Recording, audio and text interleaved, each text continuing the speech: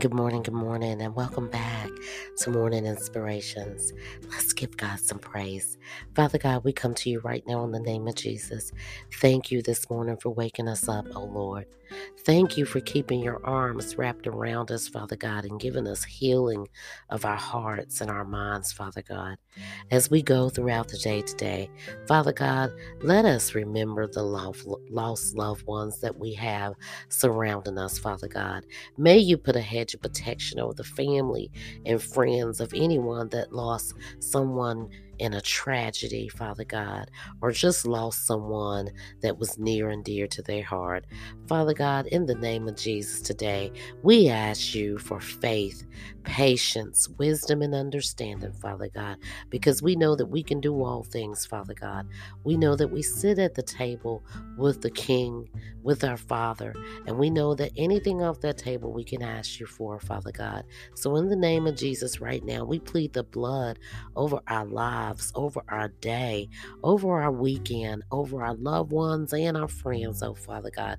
As we go forth today, Father God, may our hearts and our minds stay steadfast on your word and be etched across the tables of our chest. Amen, everybody. Amen. So listen, guys, this morning we're going to be reading, Lord, instruct me as I put my life in the right order. Lord, help me to be in the church you want me to be in so that I can become a part of the works you are doing there.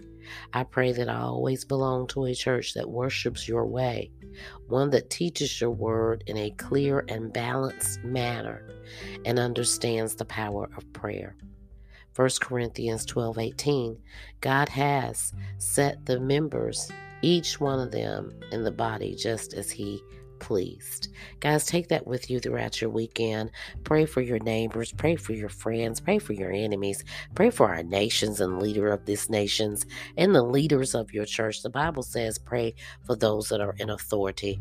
And you know, all things work together for God's glory, for his goodness and his mercy.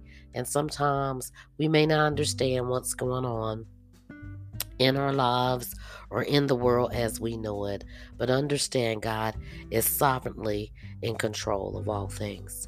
You guys enjoy your weekend, and we'll see you back here on Monday.